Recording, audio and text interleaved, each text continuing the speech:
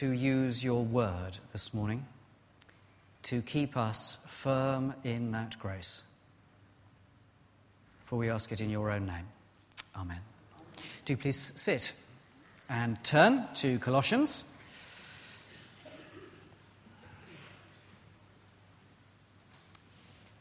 You may need to put it beside you, actually, for a moment. A few weeks ago, Diana asked for a response at the end of a sermon. I'm going to ask for a response at the beginning of the sermon. I would like you to stand, please. So you may need to put your Bibles up to one side. If you think of yourself as just immature. Okay? Thank you. I didn't say sit. Would you please now stand if you reckon you're mature?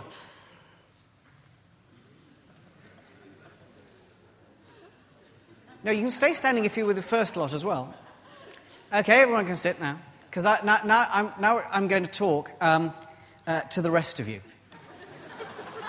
which for those downstairs is all the gallery, because nearly all of them stayed sitting. I'm not quite sure what that says about the gallery, about gallery life, but there we are.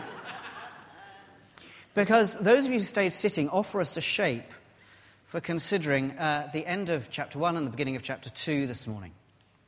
Of course, I know full well that if you say immature or mature in a certain way, then it's bound to be that very few stand up. And of course, St. Paul isn't very interested in those who are already mature, but he is interested in the direction of travel, away from or towards maturity, and we're all taking that journey. Nonetheless, it's worth identifying that still the largest majority, by a long way, amongst us, lay between immature and mature. Well, we're close enough to the start of the Colossians series just to repeat some basics. Paul is in prison, quite possibly in Ephesus, in Turkey, and writing to this church of new Christians. It was Epaphras, his friend, who's established this church, and Epaphras has now come from Colossae, which is about 100 miles from Colossae, which is about 100 miles inland from the coast, to Ephesus, we think, and brought to Paul in prison news of what this new church is up to. And this is the letter that Paul writes by way of response to the news from Epaphras. It's a very young church, and today, towards the end of our reading, we get hints that they are threatened by alternative voices. And later on in the letter, we're going to hear that some of those voices have a Jewish tone to them. Now, it's normal enough in New Testament letters that there's some baddies in the background. And we may think that we have got no such voices to deal with. Now, later on in this, I'm going to suggest actually that that's not true. We have got very loud voices to deal with. And we face a danger every bit as alarming as what was facing Colossae. But we do, first of all, I think, need to explain two difficult things in our reading. And I hope I'm finding the same difficult things that you may have recognized as Peter was reading earlier. Two factors: suffering and mystery. Well, at the beginning of our reading, Paul is a servant of the church in verse 24. And it is a church that probably supposed, in some way, that a test of a religion's truthfulness was success in life. Certainly, Paul has to begin our reading today by defending the place of suffering. Now I rejoice in what was suffered for you. It's not a brilliant translation. It might perhaps say, now I rejoice in the suffering for you of me. It's his own suffering. And I fill up in my flesh what is still lacking in regard to Christ's afflictions for the sake of his body, which is the church. Now, anyone who's been a Christian for a while will think that's very odd. What could possibly be lacking in Christ's afflictions? There's no suggestion here at all that there are sufferings on Paul's part that count towards our salvation. Somehow that they began with Christ, but they're carrying on in Christ's servants. In fact, the word afflictions is never used of Christ's suffering on the cross. As good an opportunity as any, then, for a preacher to remind a congregation that the work of Jesus upon the cross, to take our sins upon him and to rise to put his life within us, this is a once-for-all, complete and unrepeatable work. We are saved as we meet this morning. Utterly. There is no more work to be done.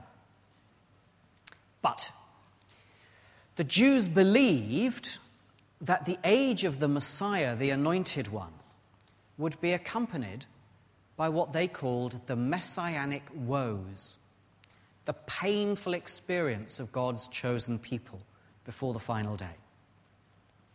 So Paul here is speaking of those painful experiences. Let me paraphrase what he's saying. The sufferings I undergo, not least being in prison, do not count against the truth of the gospel. Rather, they validate the claim that Jesus was indeed the Messiah. And in my own flesh, I am filling up the suffering of God's people. I myself am doing that for the very sake of God's people who might otherwise have further suffering. This is my service to the church in which I am commissioned by God to bring the word of God in fullness. It's not a suffering that saves us. For Paul, it was simply part of the experience that God's people would know in the time of the Messiah. So for him, though there may have been a church saying, oh, well, you're suffering. Can't be a good, decent religion if it brings suffering. He's saying, no, because there is suffering, you can have confidence that this is the age of the Messiah. And then our second factor that I think needs explaining is this idea of mystery. It's there in verse 26, the mystery that's been kept hidden. Verse 27, to them God's chosen to make known among the Gentiles the glorious riches of this mystery. It's there at the beginning of chapter 2. My purpose is they may be encouraged in heart, united in love, so they may have the full riches of complete understanding, in order that they may then know the mystery of God. This is not a mystery that has remained a mystery. What Paul means when he uses this term, and he uses it a lot in his letters, is the aha that we, living in this period, now understand. We now understand that all this Old Testament was building up to this point. They had a dim shadow sense in that Old Testament of what was going on. They didn't grasp it fully. But we've had the aha moment. As Jesus has been revealed, we've got, yes, that's where it was all heading. This is not something that remains a mystery then, but rather it is a secret that has been discovered, that has been opened up now in our own time. It's not merely that there is this amazing story of Jesus the Messiah, his cross, resurrection and ascension. And I, Paul, am telling you that story. Rather, the mystery is that those to whom I am telling the story themselves become part of the story. It's what used to be hidden but is now revealed. The Gentiles, the peoples of the earth, are hearing the news that Jesus is Lord, and that was always part of the plan itself. The cross, the resurrection, the ascension, yes, those are part of the story. But so is the Pentecost outpouring of the story to those who are now living in the fulfillment of God's plan to save the nations. So neither my sufferings or labor or struggle count against the truth of the good news. I throw myself into it, says Paul, because it is my commission from God and because there is a work of maturing to do. So, verse 28, we proclaim him, admonishing and teaching everyone with all wisdom. Admonishing doesn't mean ticking off, it means setting straight, correcting false ideas. So that we may present everyone perfect in Christ. It means mature, complete. Chapter 2 and verse 2.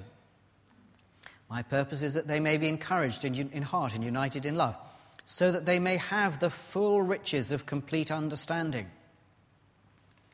Paul knows that his job is to take churches like Colossae and to move them along. And to move them, he is prepared to undergo suffering and labour and struggle so that they get it, that they themselves are what God was aiming at.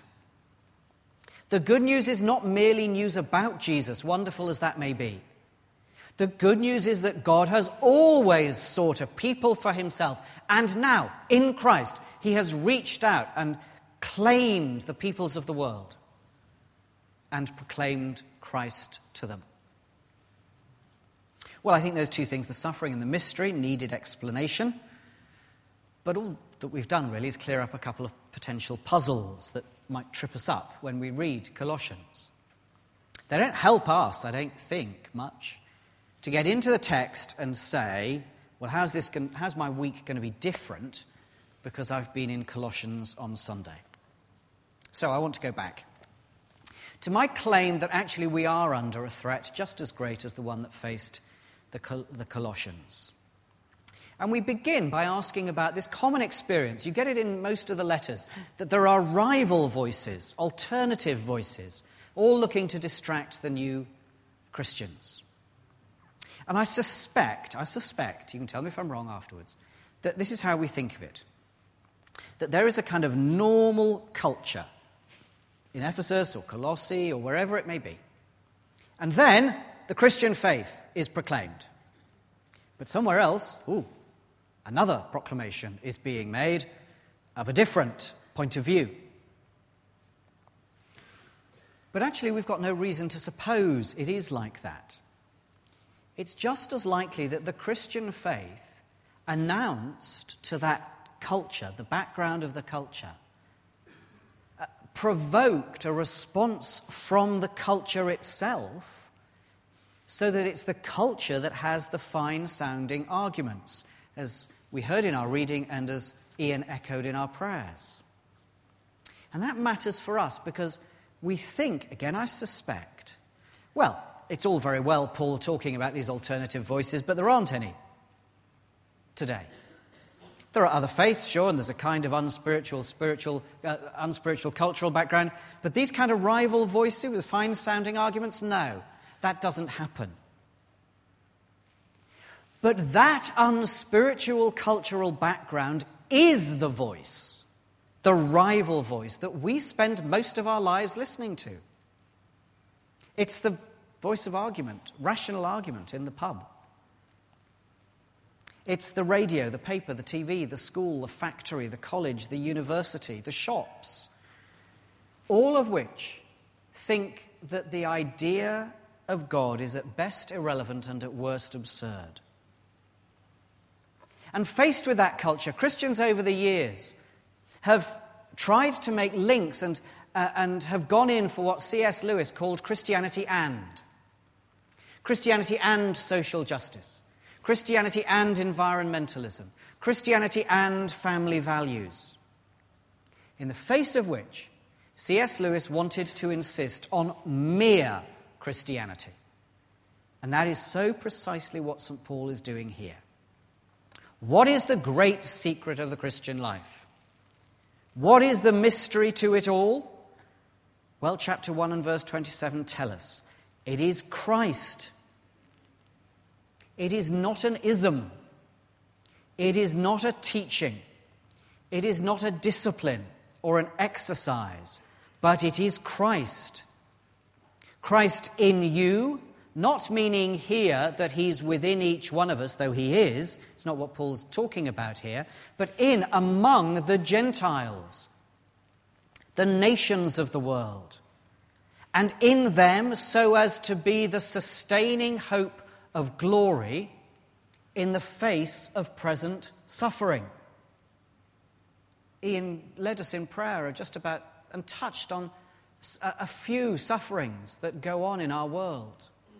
But we scarcely need help, do we, to know the sufferings of the Christian church? Colin Crouch was telling me before the service that at the Sunday service on Radio 4 this morning, there was a Syrian patriarch whose own son had been blown up in Syria in a car by killers who didn't even know who was in the car. They'd just been given the number of the car to blow up. And yet, the Syrian church in the camps is growing because people cannot wait to become Christians and to follow this Jesus. The blood of the martyrs is always the seed of the church. And so Paul understands that the suffering of the church is not an irrelevance to be embarrassed about, but it is actually our pride that this is the age of the Messiah. Christ is in the nations of the world so as to be the sustaining hope of glory in the face of suffering. In the same way in chapter 2, what is the mystery of Christ in verse 2? The mystery of God, namely Christ. Christ is himself the mystery. So let me suggest how I think this kind of bites for us, where the point of traction is in our lives. I suspect that if we're honest, for many of us, the Christian faith, however important it is, or we think it should be, is in practice a thing apart. We have normal life, and then faced with the challenges of normal life, the colleague who is a pain, the endless box ticking that frustrates the job we thought we were in for, the family that seems less grateful or communicative than they might be. Faced with all these normal, practical challenges, we walk from our normal life over to the river of the Christian faith with our bucket, and we pull up a bucket load of support. Might be prayer, might be Bible reading, or talking to friends. But in some ways, we go and connect with the spiritual from our base in the normal. And what I want to suggest is that that is precisely what Paul is telling us not to do. Paul wants them loving each other, verse 2 of chapter 2, in order to possess the full riches of complete understanding. Paul wants us to live in Christ as the normal, because the normal is, again, verse 2, Christ, in whom are hidden all the treasures of wisdom and knowledge. Paul understands that perfection is in Christ. And that word perfection doesn't mean the absence of all sin, but as I said earlier, just completion, maturity. To be perfect in Christ is to be someone for whom it is Christ that has become normal, and what other people call normal is now a distraction. You can be perfect in Christ at 18, though it may be rare. You can still have a long way to go at 80. Well, let me illustrate that. Look at the language again of suffering in 129, or struggle and labour at the turn of the chapters. Our world does not mind religion, so long as it can keep things in a box, so long as it's in place. The Chancellor, in the budget, gave the church £20 million because the church is doing its approved job of commemorating the First World War. Now we know what we're for. But that there should be suffering for what we believe. That the Church of God across the globe should have its sons blown up. That's not part of what the Chancellor wants to pay for, understandably. That we might struggle and labour, that is simply ridiculous in the world in which we live. It's not normal.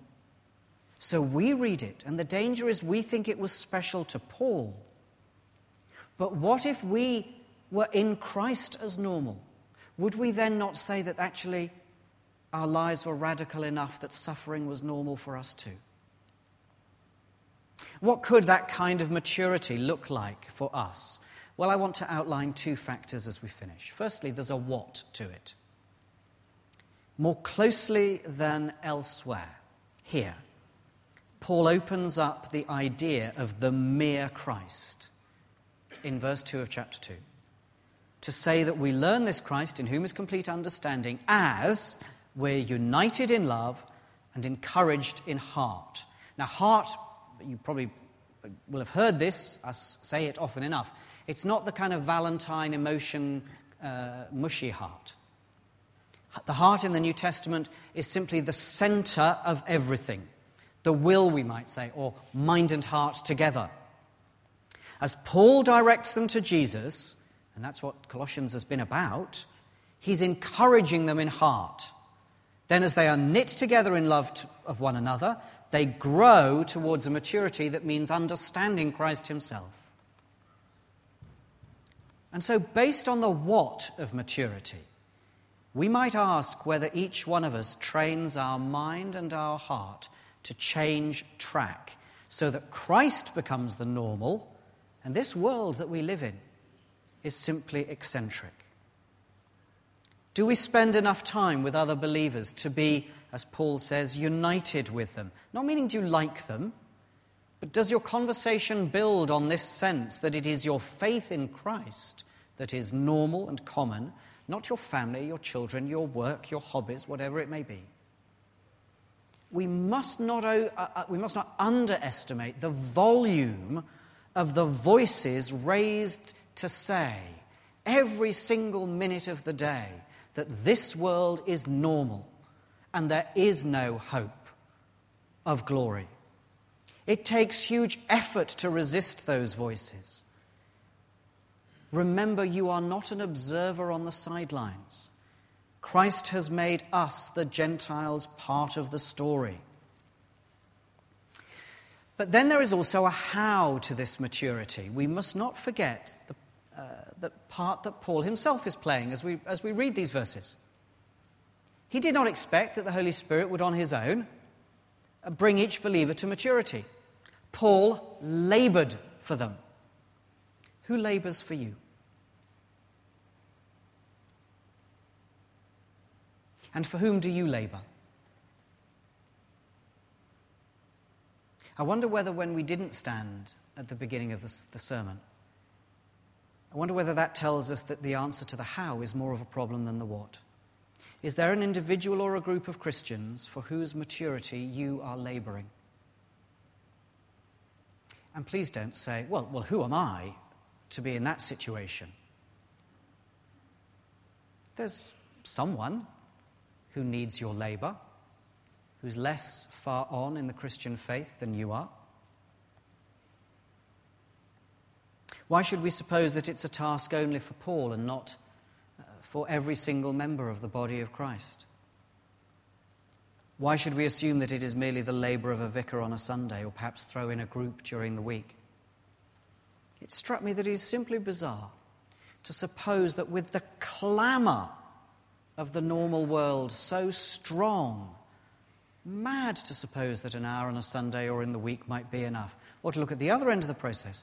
Who is there who is looking to present you perfect, complete, mature in Christ? Well, yes, I am, but who else? Wouldn't it be more natural to suppose that if the process involves the mighty labour towards maturity of Paul, all of us should be in that process, being matured by another and maturing others ourselves? And if that then does indeed create an alarmed, but I couldn't possibly, it's not for me, then our task is to turn it round and pay attention to Paul and make it very possible indeed. And I think that's something for us who lead to consider, and we are considering it. How can we help one another be more involved in maturing one another? So, another hopelessly impractical talk, because it's another enormously, hopelessly impractical passage. Because what Paul cares about is precisely that we should stop our ears against the ceaseless clamour of the world, that we should be normal, that we should care about the normal things, in order to turn our attention and to labour fiercely with all our strength, even if it brings us to suffering, to see ourselves and our neighbours maturing in Christ and nothing else. No Christianity and my favourite hobby horse. Just mere Christianity, mere Christ, mere Jesus. Let's pray.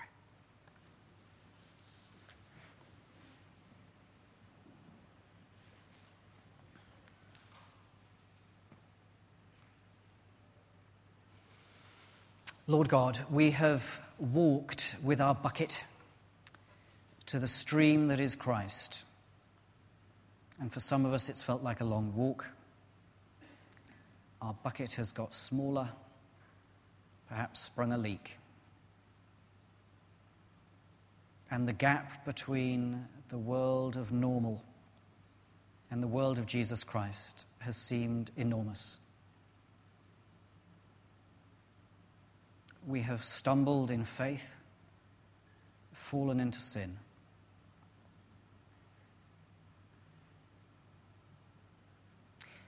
And if it be true, what Paul says here, then Christ is in truth not a river we walk to, but the river we swim in. By your Spirit, give us that grace and strength to swim in the water of Christ, to have Christ as our normal. Defend us against the voices, so many of them, so loud, so much of the time, that tell us we are odd. And let us stand and swim only in Christ, we pray. Amen.